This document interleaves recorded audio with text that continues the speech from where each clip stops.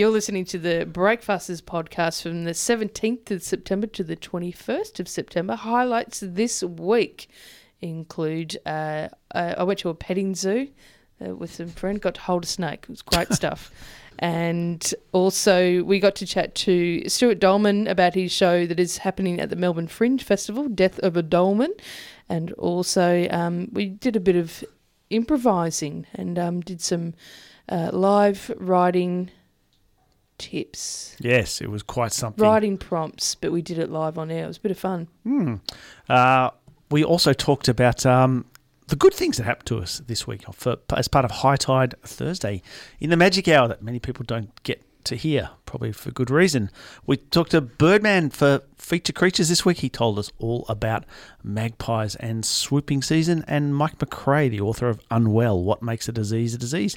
He joined us for a bit of a chat. You're listening to the best bits of the Breakfasters from 3RRR. You're listening to Breakfasters here on Triple R. I had a very heavy Australian native animal weekend. That's not what I thought you were going to say. Okay. What do you... doesn't matter. Just something else. Something anyway, else. So, because I don't know if you remember on Friday I told you that my friend was having a petting zoo. Oh, yeah. Come to yes. her house. Yeah. This is Kate McCartney. So Kate McLennan, for Kate McCartney's birthday, organised a petting zoo. Oh, The best idea for a gift. I thought it was brilliant. it is a brilliant idea. So it was just normally, and I think the woman running it was quite accustomed to dealing with children. Oh, so it Yes. wasn't expecting an adult party. Oh, yeah, obviously I think she knew there was an adult party, but at the same time had not experienced doing many of these with adults. Oh, that's so good. And So was it just Kate, or did you get a whole lot of people there to come and pet them? I was there. She had a sister and a brother, and also Kate and her partner were there. So it was It's a small Kath. party. Yeah, and just Kath. It was just, you want to keep it small so you can have maximum time with all the the animals. animals. Oh, yeah. And so we slept in. It was so funny. In the morning, I was like, I couldn't get angry at Kath, but at the same time, I was like, we woke up and it was like 10 past 10. I'm like, I thought you set an alarm. And she goes, no, why would you think that? I'm like, because you had your phone out the night before and you're asking, what time is the party tomorrow? And to me, that suggests you were thinking, what time do I have to set the alarm? Anyway, didn't happen. Bit of tension. What time was the party starting? 10:30. Oh, Jesus. I know. But also, there was no tension. It was totally fine. It was just like, Perhaps she just wasn't being... as excited about the petting. Exactly. That's exactly what was happening. And I tried to be chill about it. I was just like, it'll be fine. It'll be fine. And then I'll get this text from Kate saying, you're missing out on the snake. And I'm like, we've got to go. Come on, get it together. It's all right, though. Snake is not what I'd have in mind for a petting Neither. zoo. I was thinking sheeps and baby Like- goats and Oh, chickens. Australian native animals. So get there. And there was a little possum. It had a ringtail possum. That was really fun, little baby one. That was cool. We got to pat a long-necked turtle and watch it roll over. How big was it? Just like, I don't know, 30 centimetres or so. Do they mind possums and turtles being patted? Well, I didn't pat the possum, but we fed it a ham sandwich. I don't know if... And here's the other thing. I don't know how experienced the woman running the show was. Oh. It was a slight comedy of errors. Do you know what I mean? Like, she was kind of excited and nervous and stuff, I think. This is the whole working with adults. I don't think she was used to it. And then, like, even when she was leaving, she'd stacked up her boxes and we're like, do you need a hand at all? She goes, no, I'll be right. And then she's just knocking things over all the way down the hallway. God. And we're like, Oh, do you think Like you Russell were like? Coit's Outback Adventures. Yes. Do you think maybe you were one of the first parties she'd done? Maybe she's just starting up. No, Just collected some animals on the way. Well, yeah. When you turn up with a snake, There's a little possum. give this snake a bit of a But she was just very easily distracted. So at one stage, she'd put the turtle back away in its box, and then she's like showing us something else, like a green tree frog. And at the same time, she's like, the turtle's in the background climbing up out of its box, and we're like, do you need to grab that at all? Do you know? She goes, oh, no, it'll be right. And then she said, oh, actually, yeah, better put you back in there. And then, anyway, she got the snake out for me. What kind of snake was it? It was a Murray python. Oh. Called Murray. Called Murray? Yeah. Muzza. Anyway, so I, got to hold the snake. And I've, held snakes before, but this one was very Bit wriggly. active. Yeah. Really? That's Yeah. upsetting. Yeah. Was I it guess just wriggly or was it also wriggly and bitey? Or trying to kill you? Was it Just- trying to wrap around you? just wriggly at this stage, right? So just normally, you kind of hold your arms out. You stand there, you got to stand there like a tree, and then it just kind of just goes, yep, there you are. You remember when we had a snake come in here that we held? Boy, yeah. Was that the ones that wrap you? Like, do they try and wrap you The up? python, Yeah. yeah. But you're too Okay. big for it. Like, it's not that Okay. you're too It's not a big boa for it. constrictor. That's Yeah, no. indelibly scarred on my memory trying to do an interview with that guy with that bloody With that snake. hissing Yeah, about yeah. everywhere. Well, that's just the thing with this snake. It's and a python. And she was telling us how. She goes, when I first started working with this one, it didn't really like me, and I was just like, how did you tell? And she goes, it kept on hissing at me, and then so by the end it was like, oh yeah, I got to put him back in the box. It's hissing at me now, and then it's just her trying to shove this snake back in the box, and I thought, oh my gosh, she is going to get bitten. She's going to get bitten. Why was it hissing? So hissing means it's not happy, right? Well, according to her, yeah, but it sounds like. Yeah. Yes. It seems a bit weird. It does. Yes, it does. I was there. It was Also, what I'm trying to tell you. It's as weird as it sounds. Why do you bring a snake that hisses at people to a petting party? Also, Well, no, it only hisses at her feel because like I it think shouldn't she's a bit rough with it. get to the point where the snake is hissing. Like it's like that shouldn't be the point where you go, okay, let's pack it away now. Oh, mate. I can't. This is not where I'm expecting this to go. I thought when you said petting party, it'd be like a baby lamb and like Totally. a little calf and Chickens. Yeah, yeah, got to pet a snake. But not when a I was hissing snake. well, it didn't hiss at me. It was hiss later. I was wonderful with it, right? And then so I'm standing there and holding the snake, and it kind of just kept on wriggling around everywhere. And I was just, and then someone Very said, calm. well, here's the thing, I was not calm because the whole time, I give the illusion that I'm calm. Right. And then so, I'm kind of, I look like I'm calm, but inside, in my mind, all I'm thinking is this snake is going to bite me in the face. Oh, It's going to bite me in the face, but not too bad because what a great story, Yeah. well, there is that. On the one hand, face bite. On the other Yeah, hand, face talk bite. break. But also, because it's a python, so they're not poisonous, but they do bite. But when you do get bitten by a python, you can't. Like No. your instinct is to draw your hand. You're not meant to away. do that? Not meant to do that because it, They drag. yeah, because they're hooked. So you've just got to just stay still, and it'll eventually work out that you're not a meal. don't think this. Yeah, then- I know. It fills you with a lot of confidence, doesn't it? Just calmly keep your arm there while a python is it's hanging just off like it. you bring Yeah. your little children to the petting zoo Yeah. and they've got to calculate how to get the python off their arm once it bites them. Yeah, but it won't get to that stage because it'll hiss first and then you get it back in the box, right? But I'm holding it and it's going up around my head and stuff. And then I heard someone say, they asked her, said, I can smell your fear, can't it? It knows when you Get out. Yeah, and she goes, yeah, it can pick up on their nervous vibes and stuff. And then I just went into, I'm like, okay, maybe that's why it's wriggling around so much. Got to get into the zone. Yeah, I've got to get into the zone. So I closed my eyes and then it just went up over my head, on I just got the worst shiver down my spine. on my face. Cheers. Yeah, It's and just then I deciding where to bite. I remained very zen. And then it was like, I'm like, okay, I've had enough now. And then I was like, okay, I think I might have lost this arm because the tail had, it wrapped its tail around my arm. And that's like its anchor point. Like that's where it starts, like at the tail. So like, the death begins. yeah. So that's where it kind of locks on. So if you are, if a python, you've got to unwrap it from the tail anyway. So it was like wrapped around. But she was so blasé about it. And like just went, oh yeah, it'll wrap itself around there and kind of squeeze for a bit. And I'm like, yeah, I know. Can you get it? Like I was just trying to be really calm and stuff, but at the same time, I'm like, please unwrap the snake. Get it off. I can from my imagine too, arm. because you didn't have much faith in her, it'd be scarier. Yes. Yeah. Yeah, it was exactly that. When she was telling me about this snake used to always hiss at her, and I'm like, please, I just want to, move. Anyway, I survived. You want to be confident she's identified it correctly as a python. I So know. she's got some type. No, imagine that. Cobra. You are listening to a podcast from Australia's best-known community radio station, 3RRR, 102.7 in Melbourne. You're listening to Breakfasters with Sarah, Jeff and Geraldine. It's time for a bit of fun.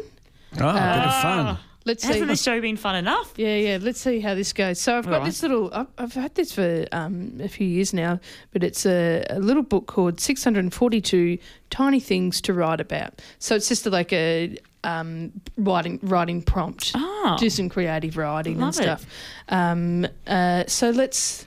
I'm going to skip open to a page and then we'll see if anything comes of this. Sure. We're doing What could go wrong? live improv on particularly radio. on a day when I've been really good at doing my job. Yes. Yeah. But I think that it could work to your advantage. Advantage. Yes. Yeah. Because my brain is misfiring. Yeah. You just got to be open. Misfiring creatively. Yeah.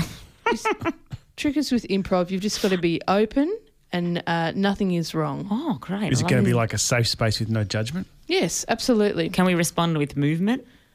No, this is Okay. Radio. you can combine it. Actually, yes, you can respond with movement. Okay. Absolutely. But then you have to explain what the movement is. So, Jeff, we'll start with you. Oh, of course we will. You have to interview the CEO of Apple on stage in front of 800 people. After the niceties,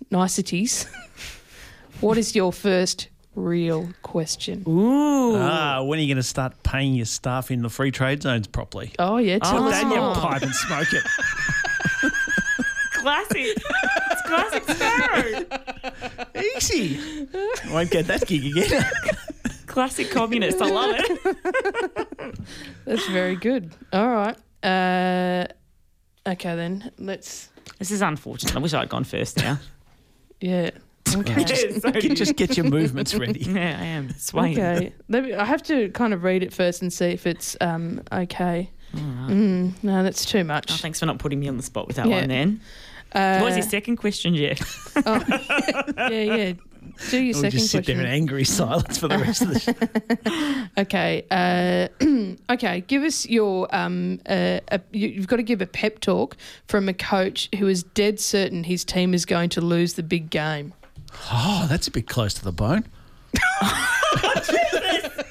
You asshole. So I'm a coach, am I? You're a coach. Your team is absolutely going to lose, but you've got to give them a pep talk. All right. Give them your clear eyes, full hearts talk. All right. You're a pack of losers. No, It you've is got to clear. pep 'em No, up. I'm putting them down and then building them Okay. up. Oh, sorry. You're Oh, a pack of losers. You're no good. You're failures. You may as well go home. Is what the other side wants to say to you. I see what you did there. But pull up your bootstraps and remember that the sun is going to shine tomorrow, that you are beautiful humans on the inside, and whatever you do out there, I will be proud. Thanks, all right? boss. Yeah, good. that's inspired me for the rest of the Thanks. day. Yeah. Go Tigers. I like the, you're beautiful. What did you say? That we're all Oh, beautiful? I can't remember. My I just- brain's not working very well. just Today. had You're this- beautiful inside. I had this image of all the players sitting around when you started off with telling them to lose their faces and dripping down, a little tear started. You turned it around. Jeff, here's another one for you. You make contact with Earth's first alien visitors, Oh, God help them. and they ask you the best place to land. What do you tell them? Oh, you can land at my place. You Is just your come place, into my apartment. is your place big enough? I feel like, how big are they? Maybe they're tiny. What do you reckon their first impressions of Earth are? Have you been into Jeff's apartment before? No, I haven't. my God, actually. haven't you? Yeah, Oh, haven't. it's a experience. That's a beautiful There's apartment. lots of books Lots and of gin. books. Yeah, come and have some gin, read some books. Welcome Okay. to Earth. Thanks for coming. Take me to your planet. Sooner the better. What? Well, you should have to do one. Okay. All right, are you going to All pass right. me the book? Yep. Oh, sorry, that really mucked things up, didn't it? No, that's all right. right. Oh, this is fun. This is like doing the Bible game when you were kids. Yeah. Did you used to do that? Yeah, Used to yeah. open the Bible and you'd point out something in the Bible and then it applied to you, whatever that was. Yeah, and there was also the one where you got the book, then it solved all your problems. It was just full of quotes, so you'd have a problem, you'd think about it while you're yeah. holding the book, and then you'd open it up to a page, and there was the solution to your problem Oh, and how did that work out? every time, because you just made it work for you. Oh, mate. Okay, I don't know if I should do this one. All right, I'm going to do another one because it Yeah. didn't make much sense. Okay. Yeah, some of them are a bit Yeah. in depth, and some are a bit tricky. Here's a good one. This is so good for you, Jess. Okay. Your dog, specifically Lloyd, Okay. senses something is not right in the family, but you don't know what it is, and the dog can't talk. Oh, What do you do? Okay. Well, I've got to. You can try and talk dog to him if you want. I do that every day. Right. So, do I have to? I've got to figure out what the problem is. Yeah, you got to talk to Oh, Lloyd. he's anxious. What's it? Oh, Lord, you're more anxious than normal. What's happening?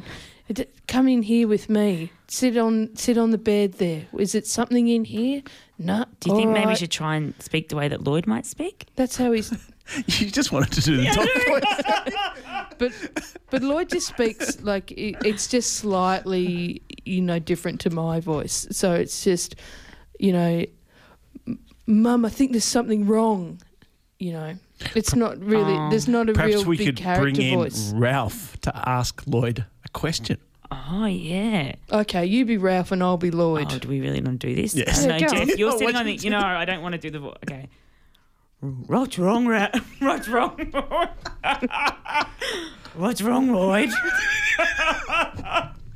Oh, hello, Ralph. Why doesn't Lloyd speak like Ralph? Well, it's up to you, isn't it? Hello, Ralph. It's You're a shithead. oh boy, it's so great to see you. Hey, listen, I've got a bit of a problem, and I'm trying to communicate with my mum. Listen, are you able to get through? She's not listening to me. Ralph's not speaking anymore. Oh, all right. I think Ralph should speak a little bit more. It's over. This is a podcast from 3RRR 102.7 FM in Melbourne, truly independent community radio. You're tuned to Breakfasters here on Triple R, the show that creeps up on you when you're not expecting it. I try to do things with my hands, but anyway. Death Here of we Dorman are. is a show that's on at the Fringe Festival. It's running until the 23rd of September at the Courthouse Hotel in North Melbourne. We're joined now by the man behind it, comedian Stuart Dorman. Welcome back to Breakfasters. G'day, guys. Hello. You're Hello. looking very well for someone who's dead. Ooh, we did it. Just an enigma. Just doesn't exist. Yeah. The show's basically you staging your own funeral and playing all of the characters. Can you tell us about some of the characters who feature in this? Yeah, so basically it's a very personal show, as you can kind of imagine. Got a friend called Jake Ludowick who does an amazing job as playing the pastor, and he's like the MC.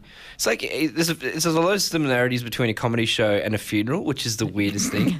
So like you got your host, and then there's different acts that come on. You know what I mean? Yeah. So Very true. Yeah. yeah, so Like, because I went and saw the show, and it is kind of it's a sweet combo of, comedy but also being a Catholic and going to many, I've been to a few funerals, but also just that traditional kind of, now this happens and then Yeah, this happens and the format. everybody sing this hymn. Yeah. So it was fascinating. Loved it. yeah, so there's a little choir boy comes on and sings some hymns. Love Some it. classic hymns, real classics. Then you got Steve Butland, who's like, he's from Liverpool and all that, but, played football with Shaw when he's a bit younger and all that. He's all right, but, he's not Stevie Gerrard and all that. But That is a very good accent. thanks. That's all right. I played with that guy a lot when I was younger. And then there's there's a stand-up comedian who comes on.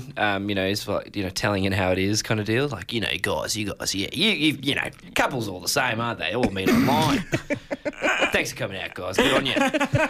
And then I actually play my brother, who's Your real life my brother? real life brother. Yeah. Ah. So that's it's cool. And then How does he feel about that? well, he hasn't actually seen the show yet, but he's seen a couple of reviews, and he called my mum and he goes, is it okay? And Mum's like, yeah, it's okay, it's fine.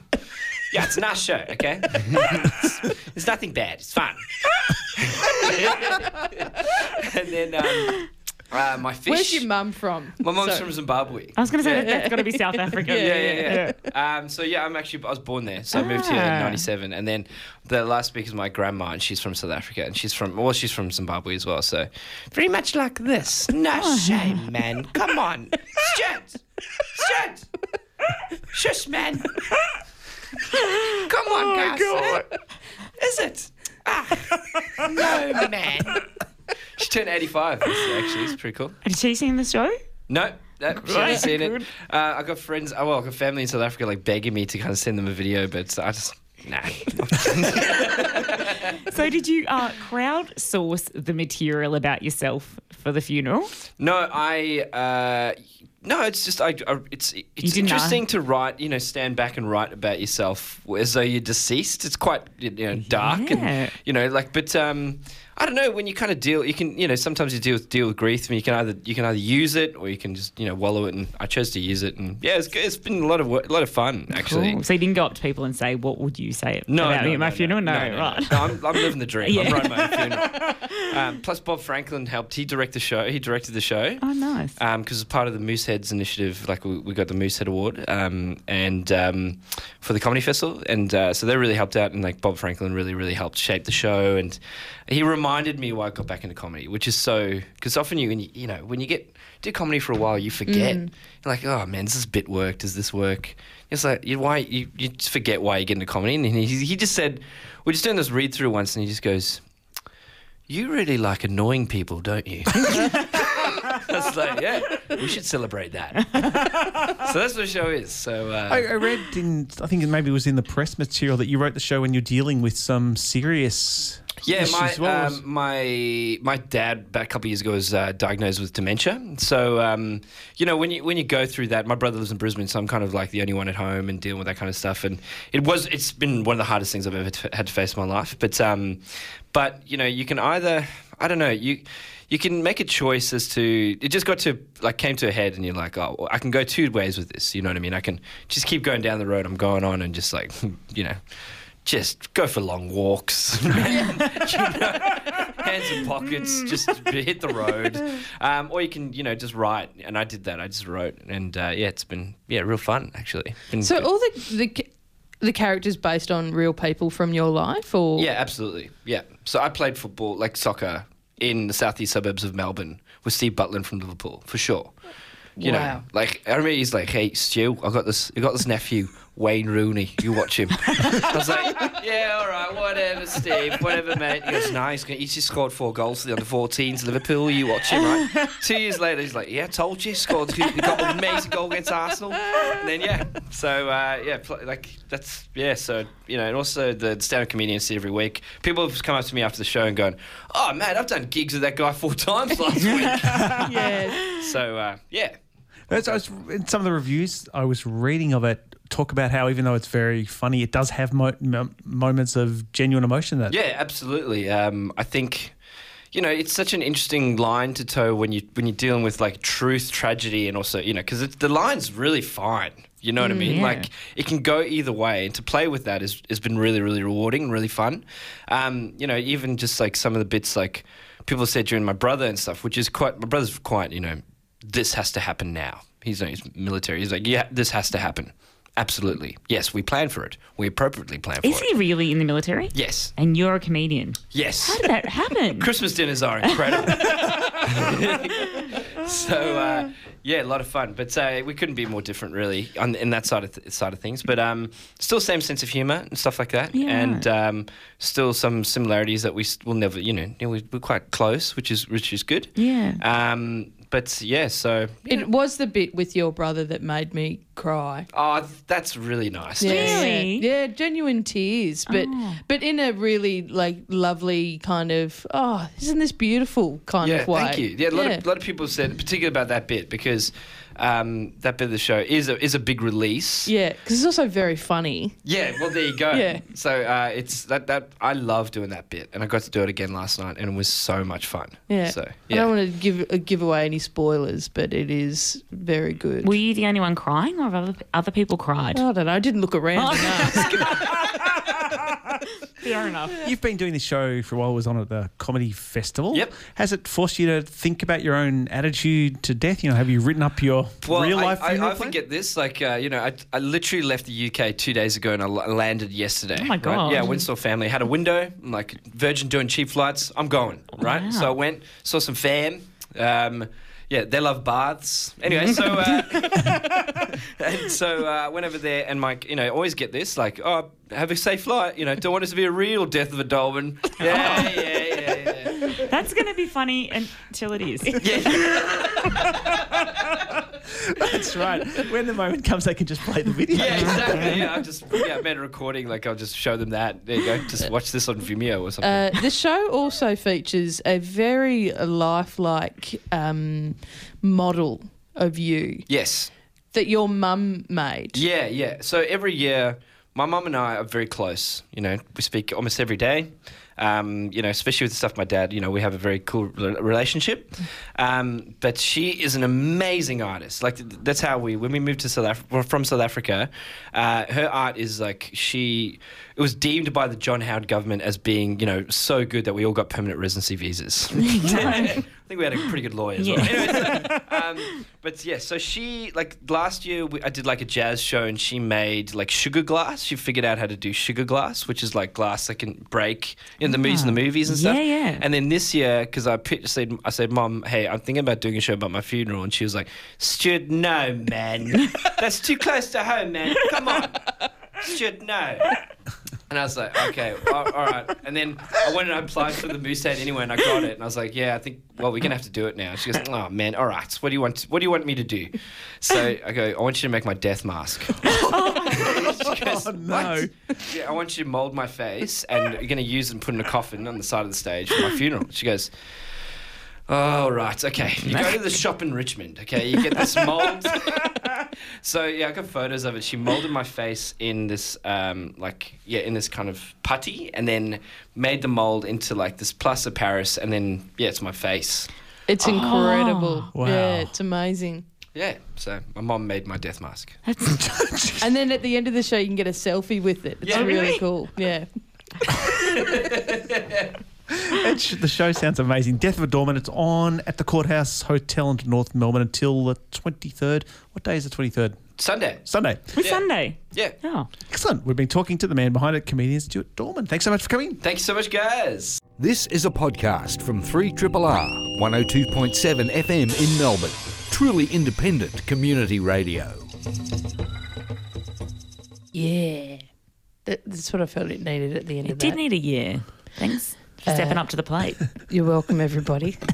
So it is Thursday. It's time for High Tide Thursday. Oh, yeah. Talk about things that were going well in our lives. I might start, but mine's a little bit different in that I just had a really good dream. Oh, this Talk is a about- twist of Thursday. And then you woke up and it was all just a dream. What do we hear? Yeah. Well, that's right. You weren't in the dream, so it's no disappointment or excitement regarding you guys. Well, I'm not interested then. No, yeah, you will be.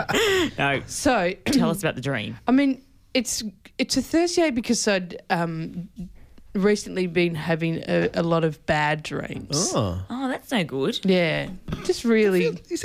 Do you feel that's rare? I feel like bad dreams, I used to have them a lot when I was a kid, but as an adult, not so much. I have bad dreams quite often. Do you have them? Matt? I'm trying. Well, in the last couple of weeks, I've had some pretty horrific ones. I dream. I'm an intense dreamer, though. Yeah. Oh, we talked about this the other day. I started doing that lucid dreaming. Really? Yeah. Yeah. That's how intense dreaming she is again. Yeah. So, well, and it that's was next level. Yeah. But it was.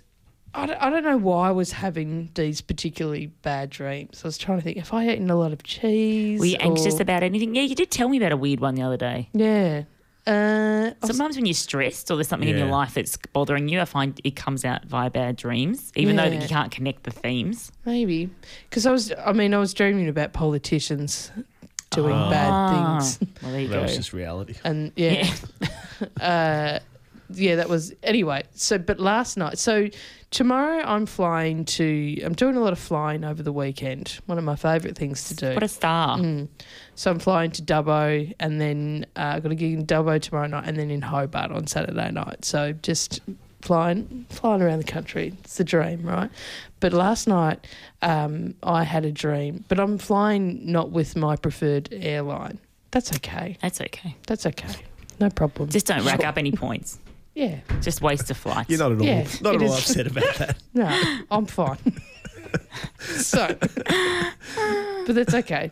And so last night I had a dream that I was on the flight, and I was there with I had a comedy manager that was so good, and I was sitting next to them on the flight, and there was a delay, and I had a really kind of LA type sassy type manager that was like, you want this, you want that, I'll stay there, I'll look after this, I'll look after everything for you. And then they were like talking to the cabin crew, and then went, this flight's been delayed, this is taking too long, we need to get on a different flight, get us on a flight with this airline. And then so they organised a ticket for me, and then I looked at the ticket, I'm like, I was flying to Hobart via Japan. And I was like, no, it was like, yes. Oh, was it? So It wasn't stressful? So really, No, not at all. This was the dream, all just about getting points. No. It was about Visiting Japan. It was about the flying, because I just went, yes, I love flying. I get to go all the way to Japan and back again. I feel like that's a And- good example of your positive outlook generally on life. Yes. You reckon? And my seat said 1A, and then I was like, does that mean I'm in business class or first class? And then I went, don't get too excited. I mean, it's gonna be a great flight anyway. You'll be up the front, but maybe. And then there was this added sizzle of maybe I get to fly business class. And did you find out? No, I woke up. Oh. Well, so I felt really good. I love that the best thing in your week has been a dream. There's no other highlights. Yeah, well, no, there is, but that was the most one prominent in Did my I tell you memory. that yesterday while we were on the air, Dono from Monday was messaging me on Facebook. Dono from Monday. Well, in case people listening don't know who Dono is, from the sports segment, was messaging me, showing me pictures that he'd taken from the plane that he was on, because he was doing what I was doing, sitting in the front seat and taking photos. Oh, cool. Taking photos of the pilots, making sure they were doing the right thing. Is he afraid of No, I flying don't as think well? so. I think maybe he was just trolling me. Yeah, I'd do that. I'm going to do that. That is That's very awesome. funny. Jeff, what's been your high tide? I booked tickets for our holiday in January. Ooh. We're going to Tasmania and we're going on the ferry. Oh. Did I tell you about this? I can't remember whether I did or not. Yeah, I think. Taking the car on the ferry and doing the drive around Tasmania. Oh, that's yeah, the best. you had given us the vibe that was going to happen. Yeah, but it's actually all sorted. Could you be How long are you going to go organised? for? Oh, it's like 11 days, something like that. Oh, how lovely. Yeah. I'm going to go. Are you going to go to Mofo? No, FOMO? I don't think so. It's more going to be like so many national parks in Tasmania, and it's so small too. You can basically just drive around the whole island in a day. But I'm quite looking forward to that. The fact, you had dreams about flying a whole holiday. I don't have to fly at all. Oh, Be on a yes. boat. You're not scared of a ship sinking? I did find myself looking some YouTube clips of when that boat hit some rough water, which did seem to Don't look at that. did seem to be quite intense. But I mean, How are you with seasickness? No, I'm okay with sea. On the sea, I feel like if the boat sinks, you can still float for a while. Yeah, I always feel safer over the sea. Yeah. But You so get sucked down with a boat, but yeah. I'm not going to get sucked down. Haven't you seen Titanic? It's got to get a plank and float on it. Yeah, okay. Yeah, that's right. It's not for fun. You just float into Tasmania, and it's good. You have to say whether you're going to get a cabin or a double cabin, or then it goes right down to you just get like a recliner. Oh, yeah. Oh, That's yeah. what we've got, recliners. Oh, that's such a What? mistake. My Really? friend just went What have you recently. done? Yeah. Why would you get recliners? It's terrible. You Why? have to sleep on it. You will not be able to sleep on the It's not recliners. overnight. It's just during the day. But how long? It's like, I don't know, 12 hours or so. Oh, well. You'll live and you learn. Don't say that. This is my Thursday. Don't ruin it for me. Well, I think you've just done that yourself. I don't have a high. No, good. I'm sure it'll I be don't have lovely. one. Where's your You're talking about recliner? that. Yeah. 12 hours. Yeah, no. Get up and have a walk around. You'll love Yeah, it. it might see a whale or something. I don't have a Thursday. Oh, I didn't talk about this on air. On Sunday, I went to a study session that's run by these people. I've forgotten the name of them. I think they're called, I've forgotten, Extraordinary Routines. They hold these things every 2 weeks where you can go. I just found out about them. Where you go to a share space, like a working share space, and you bring work And that you you could need to bring do. your work, yeah. Usually creative stuff. No, I talked to you about it off air. Yeah, like usually bring creative stuff that you need to write about, and or you might be a designer or whatever, and you go to this office space and they make you work. So you start at like 9. So I went on Sunday and you start at like 10:15 and they ring a little bell and you sit down and you work. You do 45 minutes really intensive work in this nice space with other people who are focused on working. And they ring the bell after 45 minutes and then you get up and you have a few snacks, and they have snacks and you have a coffee, you have a chat, and then they ring the bell again and you go and you work and you do this really intensive work for 3 hours. But it changed You my get life. so much done. It was so good. I need someone in my life to stand there with a bell and trying to time the amount of time that I should be working, because you don't want to waste the time that you're there. You've got That's, it's free. It's not, you don't pay for it. That's that Pomodo, isn't it? No. You know that technique? Oh yeah, maybe I don't Pomodo, know. I think You it's- tell me about that. Yeah, I don't it's the know. same sort of thing. The idea is supposed to be that you can't. It's no good trying to concentrate for a really long period of time. So you've got to do like time breaks and intervals. intervals. Ah, Yeah, where right. you set a timer. You can get little apps and stuff so you can do it at home. Yeah, There's well, one but app- the difference was I don't think an app would work for me. You're in front of other people. Yeah, like I went to a room, everyone was working, and the way it's set up, it's so nice. And the idea that you go, in 45 minutes I can have a biscuit and a tea. You know what I mean? Like there's this kind of, and the motivation was looking around and seeing other people working and going, like okay. being in school. Yeah. You So I weren't actually tempted got to work. distract some of the other people? They're called side project sessions, just so you know. It's called peer pressured productivity for the thing you're putting off. But it's run by Extraordinary Oh my God. Routines. Sorry, I just looked at the text message. Yeah, I saw that before. All these messages coming through saying, don't get the recliner. Suck on that.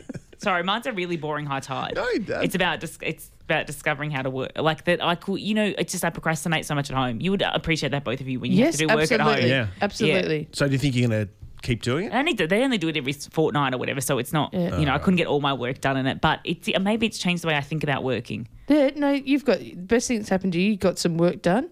I had a dream, and Jeff stuffed up. You're listening to the best bits of the Breakfasters from 3RRR.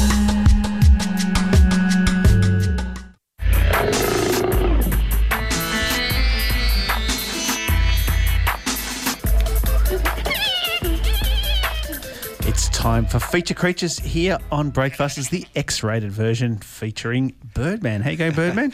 I'm very well, everybody. Yes, listeners, Yes. it wasn't X-rated. The underpants. It were, was X-rated. Well, they were half on in this story. But you copped an Eiffel. That was a... Yeah, sure. Anyway, let's get... Talk about birds. Yeah. Yes. Thank God for birds. That's always get you out of a situation. But I thought this time of year, given what's happening tomorrow night, the only possible bird I could talk about is the magpie. Yes.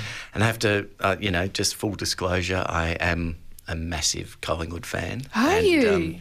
Didn't know this of you. Get out. It makes so much sense. Yes, finally the lack of teeth. Did you choose them because of Well, your love of birds, or I- did the love of magpies come before the love of birds?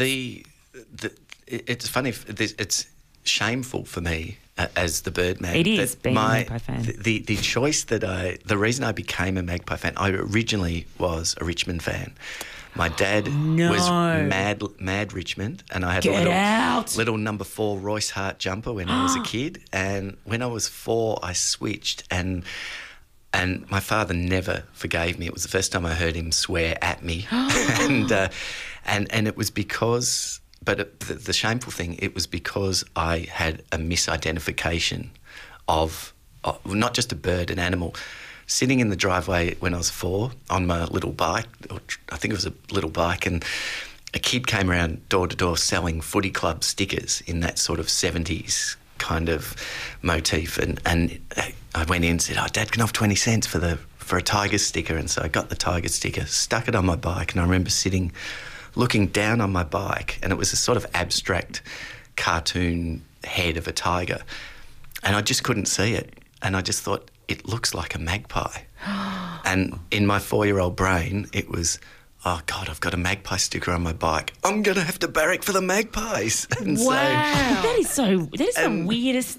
It is. And so I walked back in and I said to my dad, who was sitting there watching World of Sport with a stubby at 10 in the morning, feet up on the coffee table, I said, Dad, I don't barrack for the Tigers anymore. I barrack for the magpies. And he's just spurted out the stubby. And he's going, what?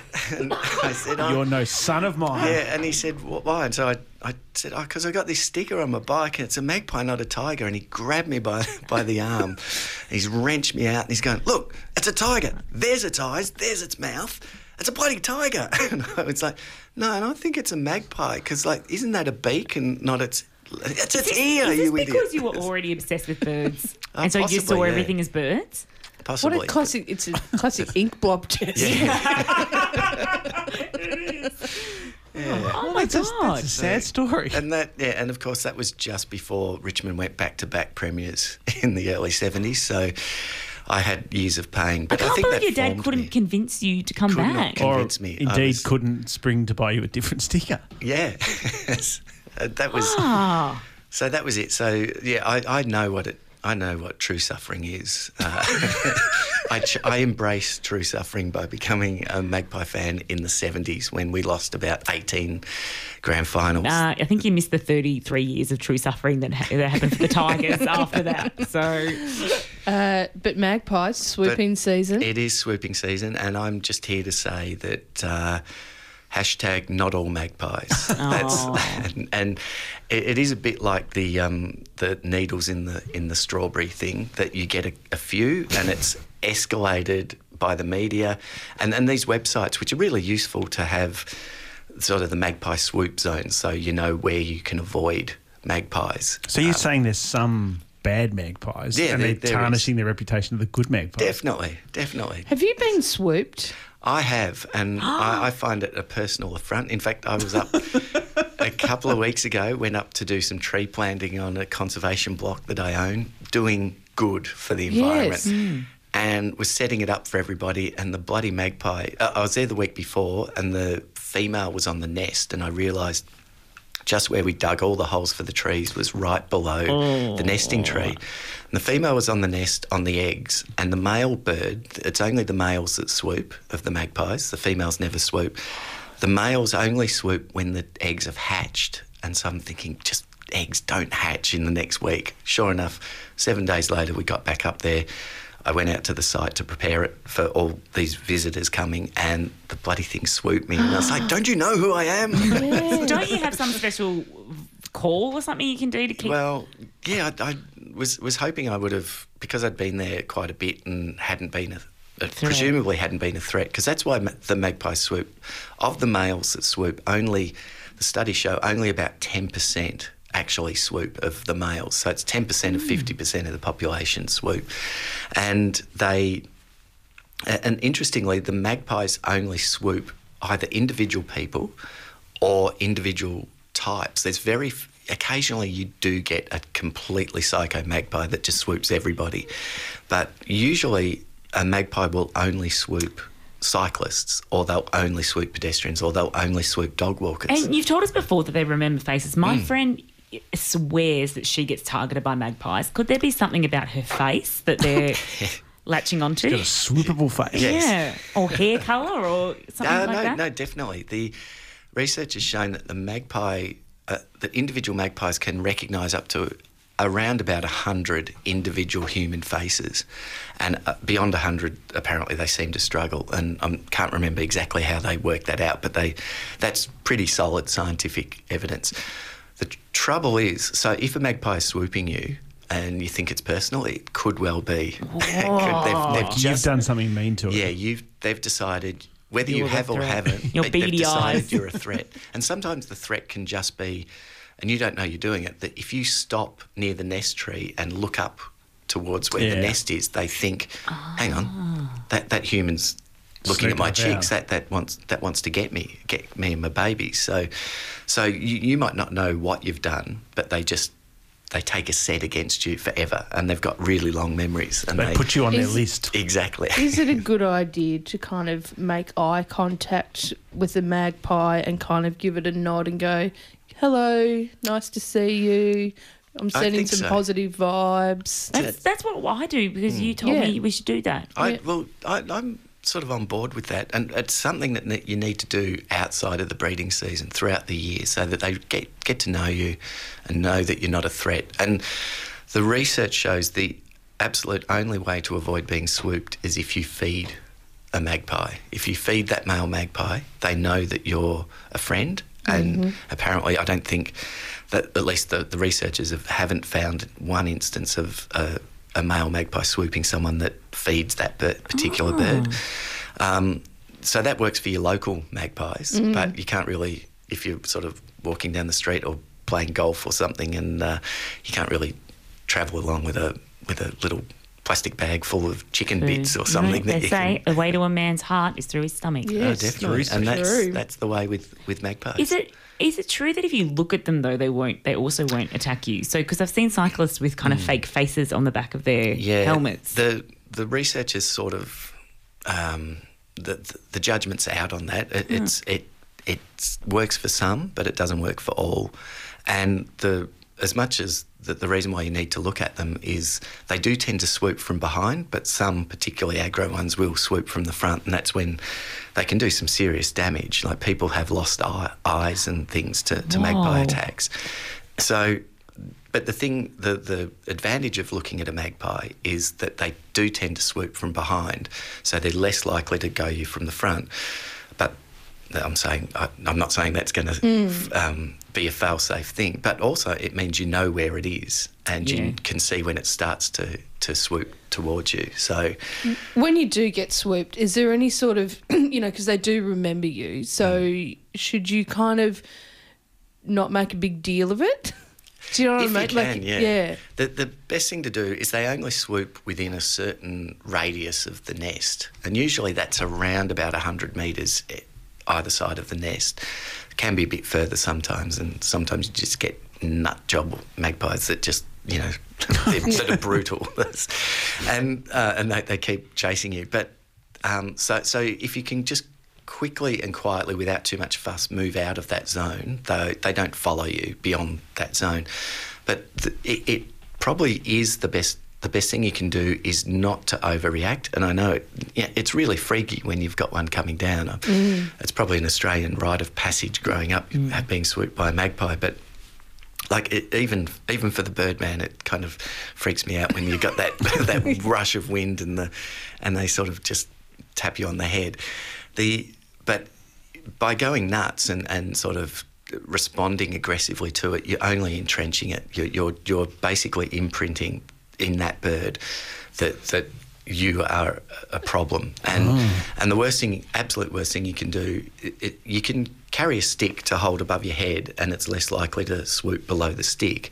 But if you wave the stick at the magpie, and especially if you throw sticks or rocks or anything, or even yell at the magpie, that's just reinforcing its feeling that you're a threat. So clearly the best thing is to just try and keep your eye on it, just move away slowly. And I think it works on two levels. One, that you're not posing a threat, but also I think it's got that sense that its attack isn't really being effective on you. That's speculation on my part, that if you're not freaking out, it's kind of, it hasn't had the victory as such. You've just moved quietly away. So Birdman, before we let you go, have you ever been swooped by a pitch pie? Do pitch pies exist? I keep hearing of them. What's your tip for the magpie game tomorrow? Remember, I have all those finals losses of the 70s just embedded in my DNA. So and the tragic thing, I think Richmond, essentially this season, this final series is about everybody competing to see who loses to Richmond in the grand final. However, stupidly, I just have this burning flame of hope that somehow I feel Collingwood are going to do this. Ooh, and why did you ask that, Sarah? I know it's rationally ridiculous. I don't think it is. It's ludicrous. I don't think it's ludicrous. But I'll be tipping the pies. You've nearly beaten us twice this year. You were just toying with us. Oh, Birdman. See you later. This is a podcast from 3RRR 102.7 FM in Melbourne. Truly independent community radio. Thanks, Annalisa. Yes, that's right. It is still time to subscribe here to Triple R. You're listening to Breakfasters with Jeff, Geraldine and Sam filling in for Sarah Smith. Unwell, what makes a disease? A disease is a new book out through UQP. Its author is the science writer Mike McRae. He's joining us now. Welcome to Breakfasters. Good morning. This is a book that asks us to rethink a bunch of really fundamental concepts about health and related topics, but it's also a book in which you talk about your own life, career and medical issues. So let me ask you, what inspired you to write a book examining the nature of illness? I think it goes way back. I used to work in pathology many, many years ago. And when I worked in a hospital laboratory downstairs, you'd get your blood samples, you get your urines, name a bodily fluid. I've touched it, I've played with it, and I've conducted tests on it. I hope you washed your hands before you came in. 90% of the time. So those results go back up to the doctor and they'd make a decision one way or another. Do you have a disease or do you not? Do you have some form of illness, condition, syndrome, whatever? But then at some point I started actually working with the patients themselves. So they took away the person who was doing the bleeding for me and I had to do it. I wouldn't do this these days, I don't think. So I was kind of fortunate in a way, but I had to interact with the patients. So you have people who come in and you get to see their story. You know, you get people who are scared, their life has changed in some way, and you take their blood, you go down and run a test, and suddenly those numbers look very different. You know, they look like a story rather than a diagnosis. That's not a hard line, it's now a question. And I think then it really started to, that age-old question, what defines a disease? I mean, there had been times before that I think I'd questioned it, but that was the moment I really started asking. So from there, I started to investigate a bit deeper. I did a master's degree a number of years ago in the culture of health and medicine, and it really opened my eyes to just how fuzzy that line is when, you know, something so hard that we think is defined in medical terms actually has a very strong cultural influence. Well, let's get into the nitty-gritty of some of that. You make the point that the distinction between a disease and a disorder usually involves some attribution of culpability. Explain what you mean. Well, that's it. So, you know, I tend to lump all of these words like disease, disorder, you know, into one category. I mean, there's subtle differences between them, but if we think about you have a thing that makes you sick and it's categorical, that's what I call a disease in this sense. There's really three things that make a thing a disease. First of all, you have to be different in some way. Now, we're all different. You know, I've got a beard and you people don't have beards and, well, no one's going to look at my beard and think, Mike, you got a disease. So that variation... I should hope not. Well, it's getting pretty big, really. You know, it gets in the way sometimes. But it doesn't actually, you know, give me a disease. So then there's a second thing is, does that difference interfere with some sort of social expectation or responsibility? So we're all expected to live up to certain standards. You know, we all meet expectations. We don't sit in a bus and talk to ourselves. That's a bit weird. You know, women are supposed to have babies. Men are supposed to have, you know, a certain strength or a certain attributes that make you masculine. And when you don't live up to those expectations, you know, if you're suffering in some way, you have a certain level of pain, your senses don't work in that way, then we start asking, well, is that difference a disease? But there's a third aspect to it, and that is, are you to blame? Because if you did something, if your mind made a choice that robbed you of that responsibility, well, it's your fault, you don't have a disease. So, for instance, you might have a hangover the next morning and go in, and that's going to stop you from working. It's a difference, stopping you from meeting an expectation. But no one thinks, well, you got a disease because, well, you made a choice to do a thing, therefore that culpability is there that's robbing you of that whole disease thing. But imagine that you got food poisoning. We treat those two things very differently. And that extends out to a whole bunch of things that make us respond differently to if you have a disease or not. You talk about the ontological model of sickness, and you say that the language associated with cancer is a perfect example of this. Could you tease that out for us? Right, so there's kind of two ways you can look at disease. There's an ontological model and a physiological model. And ontological model kind of means a thing happened to you. You got a thing. And think about how we talk, you know, you get cancer. The physiological model it's a bit more historical. So it's kind of your body has changed in a way in a response to a thing. Something's happened, but it's your body that is actually broken in some way. That's physiological. So it's a very subtle difference between the two. But historically, we've sort of looked at disease as something where the body is corrupted, whereas today we start to look at it as, well, it's a thing you get. And that's a legacy of the germ model of disease. So if you go back to the 19th century, we started to work out that you could catch all these different conditions, all these diseases, and as a result of all of that, as a result of these disease sort of bacteria and stuff like that, we started to see disease as a thing that you could get. Cancer, though, is a perfect example of something that is a thing where your body changes in some way. But we still talk about it, so if you can catch it. So, those two models kind of define how we respond to disease. Talk to us about diseases that aren't around anymore. For example, nostalgia. Yes. There's some classic ones. So, things like nostalgia and hysteria is another classic example. We don't have them. So, nostalgia, we tend to think of today as homesickness. You're missing mum's good old, lamb roast and gravy. But it used to be able to, we thought it used to be able to kill you. So we used to think it was a serious illness that if you actually got, that it could, corrupt your organs. It would actually lead to death in many ways. And what were the social and political contexts surrounding that diagnosis? Well, that's the interesting part. So a lot of the time people were far from home because of war. If you're a soldier going, and what they saw is a lot of people were missing home so much and then falling ill, probably from a whole range of different things, not least just missing home. And what we try to do is we take these symptoms and we say, well, what's causing it? And one of the causes that they attribute to this was, homesickness, was being so far away from home. So nostalgia was one of those sort of things where, it used to have serious consequences, serious ramifications, and then it fell out of favour. So we've got these conditions throughout history where we say people feel unwell in some way. How do we then actually link that in with a cause, with an explanation?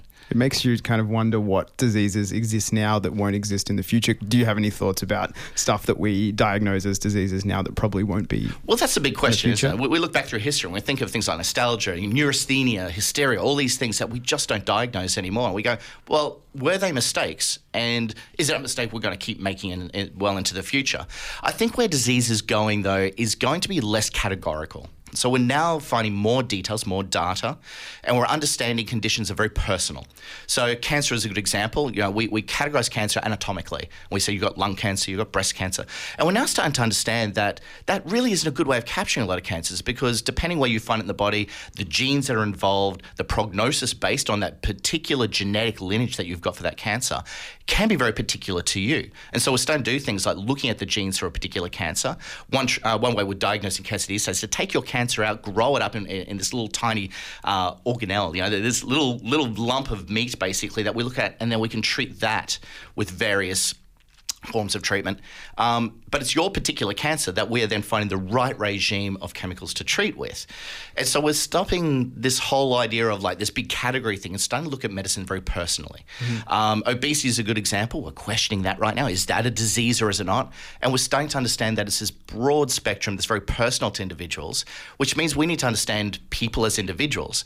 We need more data, we need more understanding of this, but we also need to ask people questions as well and sitting and having a lifelong conversation to see where particular personal suffering is heading.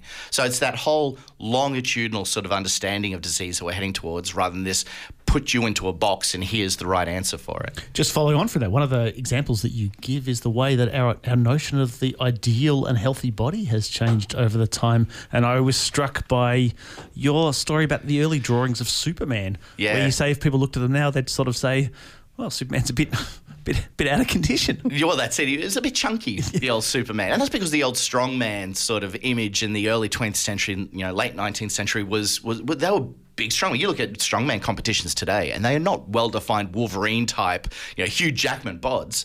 These are, big chunky guys with, large muscles covered in a nice little layer of fat, and they look big, but they don't look defined.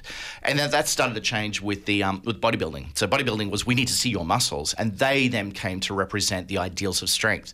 And so it's this idea that we've got in our head, what does health look like? And that's changed throughout time. So today we look at somebody who is tanned, for instance, and go, well, you work outside a lot, you must be healthy. But that's only been around for about nearly a century. So before that, if you were pale, well, then you were well looked after because you stayed indoors all the time. You weren't one of these workers who were dropping dead outside all the time. So our impression of what represents health is a thing that's shifting.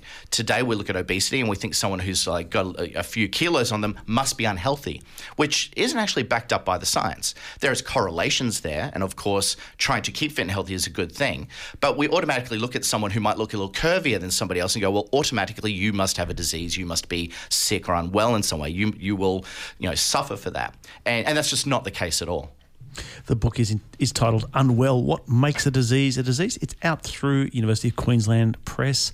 We've been talking to its author, science writer Mike McRae. Thanks so much for joining us, Breakfast. Thanks for having me on, guys. This has been a podcast from 3RRR 102.7 FM in Melbourne. Truly independent community radio. Want to hear more? Check out our website at rrr.org.au.